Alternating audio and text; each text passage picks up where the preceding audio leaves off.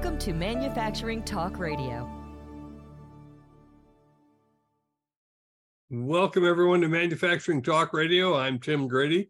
I'm here with host Lou Weiss, and joining us, Lou, is Dr. Chris Keel. He's on with us once a month, and we talk about the flagship reports, and more importantly, everyone who's listening, please go to their website. We'll give that to you in a minute, and get the ACES report, because it's the most accurate indicator out there of what's happening in manufacturing. Chris, welcome back to the show. Thank you very much. Love the ACES report. It seems to be performing dead on. How's it looking 9 months out? Well, it's looking a little more rugged than it did earlier in the year. So we're beginning to see some of those recessionary signs that we knew were coming, but they kept being delayed. If you remember, if you were listening to economists, God knows why you would, but last year we were predicting that the recession would start in third quarter. We got 2.6% growth. Then we thought it would start in fourth quarter. We got 2.9% growth. Then we were absolutely convinced that it would start in first quarter of this year, and we got 1.1% growth.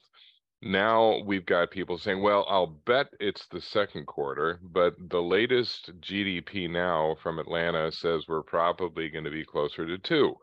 So after having missed it for 4 quarters in a row, and for those who can do the quick math, that's a year, I'm not sure that we have a clue what to expect the rest of the year. And I think I mentioned it on the last show, that the World Economic Forum was trying to get consensus. They thought it would be good if we had some kind of a pithy comment from the economists. And so they surveyed over 100 of them.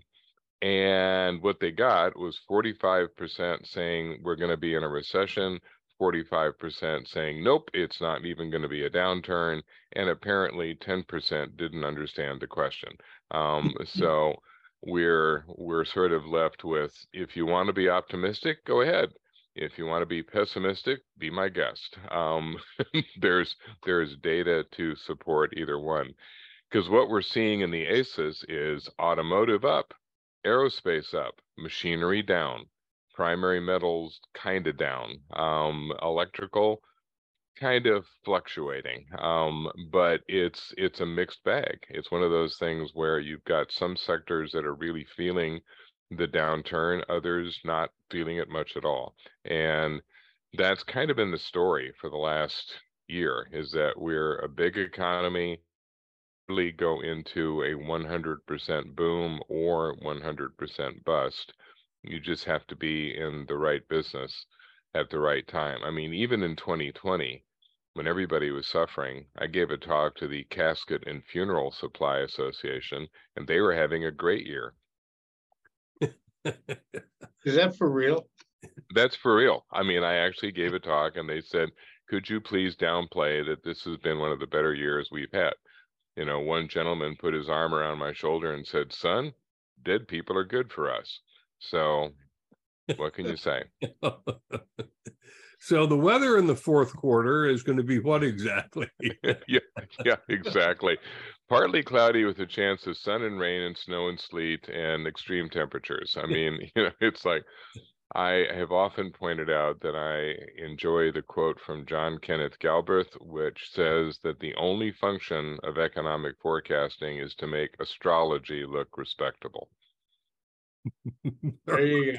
There you go. Well said. And by the way, I want to point out about the weather and the color of the sky. Yes. We, in New York, we have the privilege of having a Martian sky. Yes, you do. Yes, we do. A nice color red. Exactly. It's now the only air that you eat with a spoon. So when I moved out to Los Angeles in 1978, that's what the air looked at like all the time. Yes. Yes, indeed. Yes, indeed. Yes. I have been in parts of the world where that is the norm. It still is in many parts of industrial China. So they wouldn't even know anything was different. So. Oof. The interesting thing about that was I was in China on one of my trips going back 10, 15 years ago. And They didn't know. I was talking to a kid. He didn't know what a blue sky was. Yeah. Yeah, honestly, I mean, back when they had the Beijing Olympics, that was sort of a controversy because they wanted the air to look nice. So they shut down all the manufacturing and the industrial activity, and suddenly they had nice blue skies. And people in Beijing were like, if you can do this for a bunch of foreign jocks, why can't you do it for us?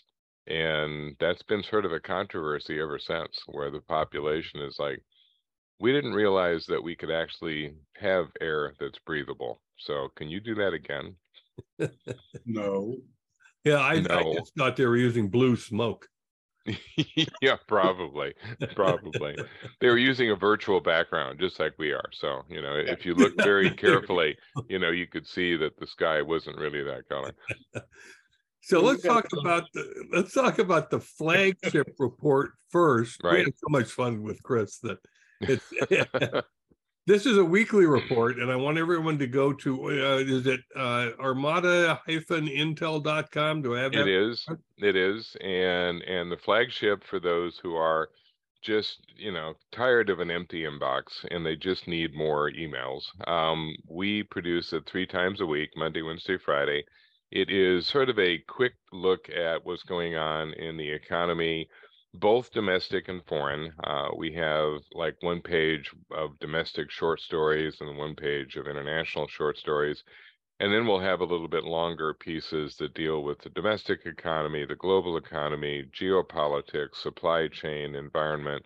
And then we always have a ending story, which is who knows what. It's something that either Keith and I are thinking about, and 90% of the time it's just, what can I say? It's about cats. It's about getting stuck in airports. I mean, it's the levity to end your read most days.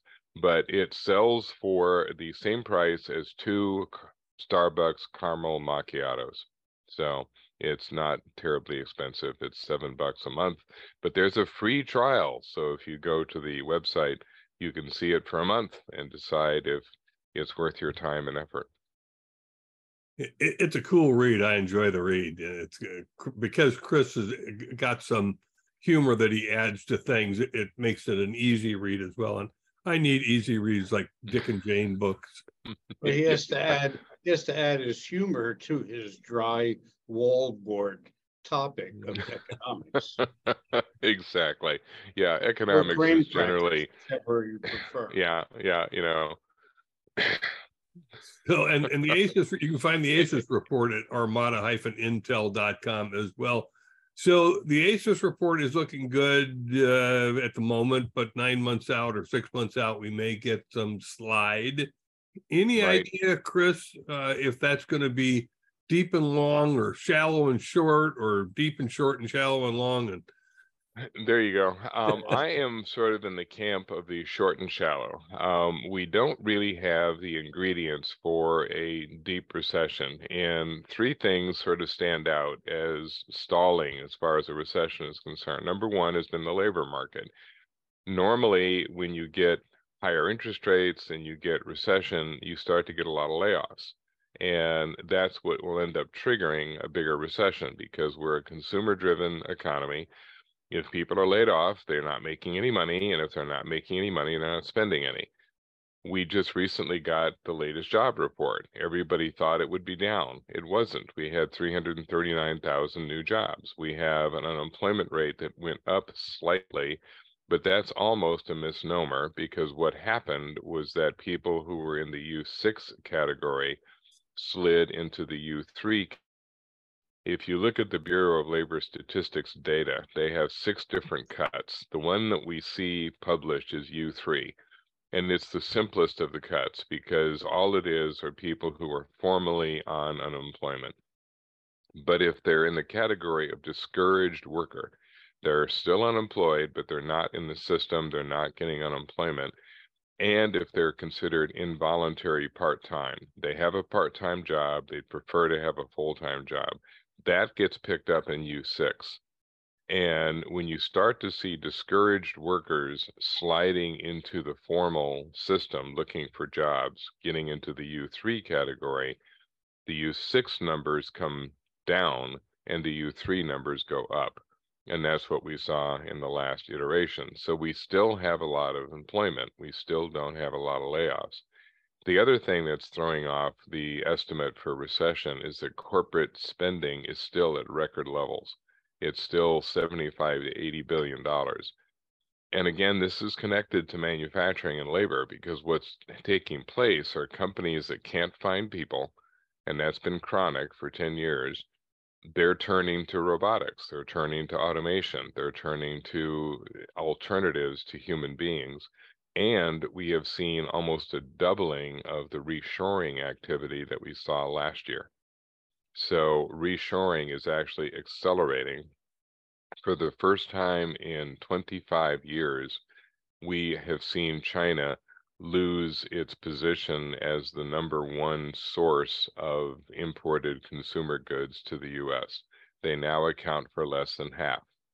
And other countries, Vietnam, India, South America, whatever, are now accounting for more than 50% of the imports coming into the US.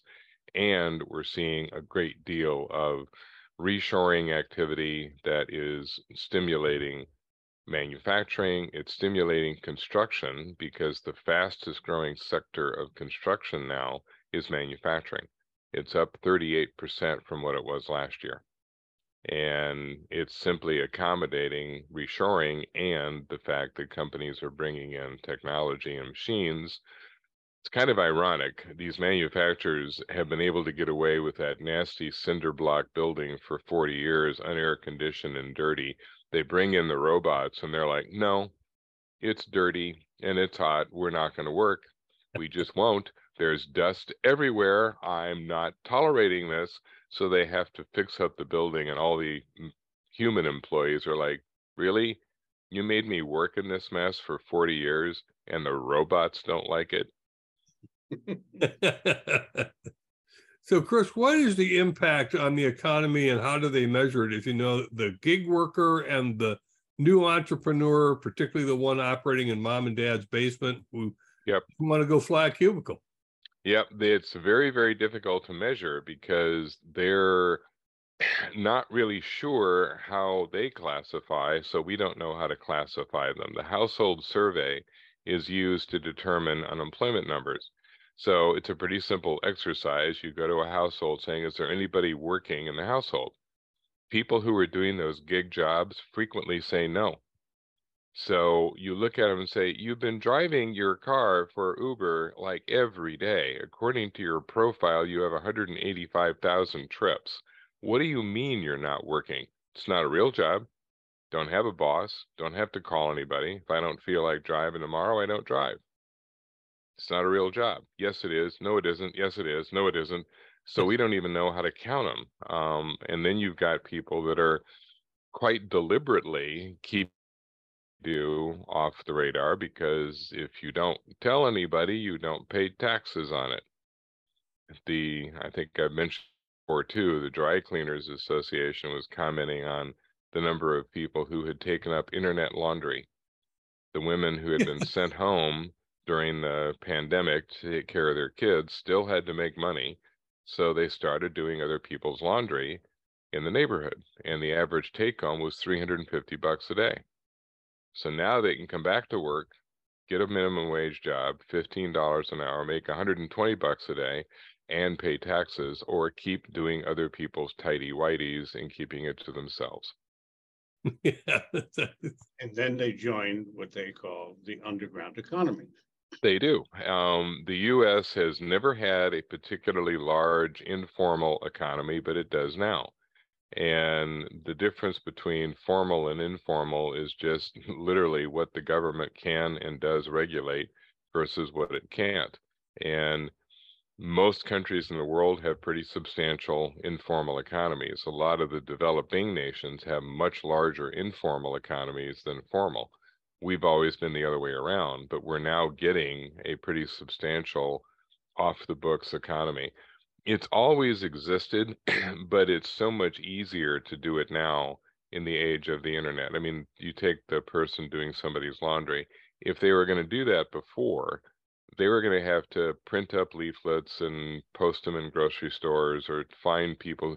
Now they just go on their local internet and say, I do laundry. And so you're also getting, I do tree trimming, I do snow removal, I mow yards, I clean up dog poop, whatever it is that they want to do. And it's simple. They just post it on the internet and there they go. Great way to start a business these days. Chris, we talk about on Manufacturing Outlook and Manufacturing Talk Radio, the manufacturing sector, but the services sector, Lou and I can't quite get a thumb on it. Is that 90% of the economy, 80, 70, 53, but how's it doing?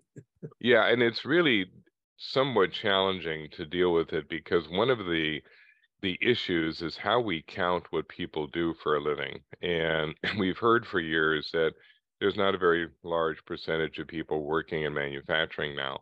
But that's something of a misnomer because the reason we think that is that we count people by their job.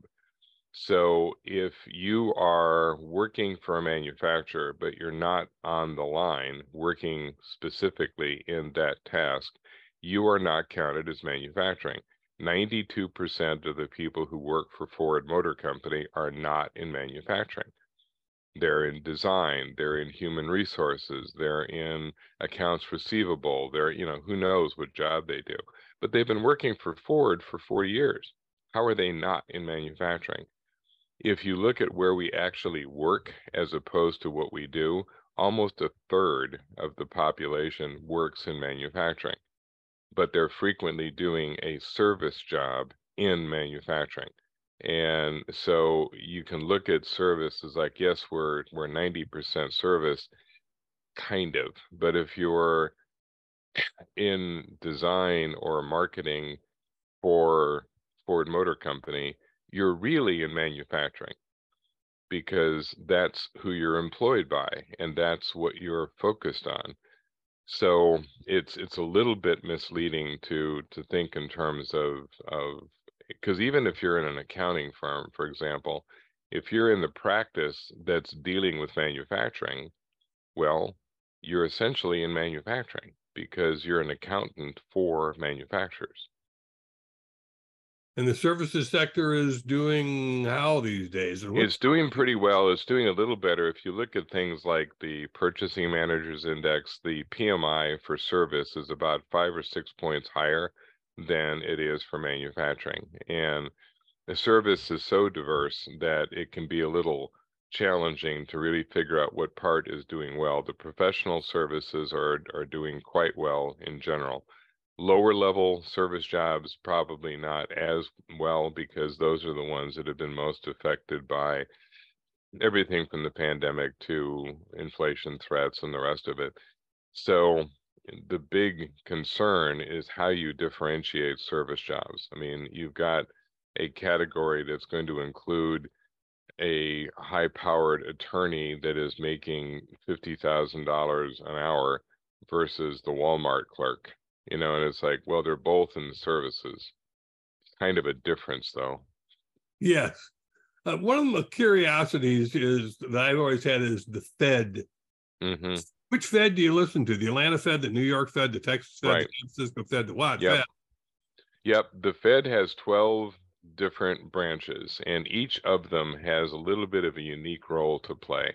And it allows sort of a difference of opinion because they want to debate, they want to discuss, they want to figure out what's going on. So each of them will have a particular niche as far as the system is concerned. The Atlanta Fed, for example, has GDP Now, which is one of these, it's almost a daily assessment of where the GDP number is, and they change it very frequently.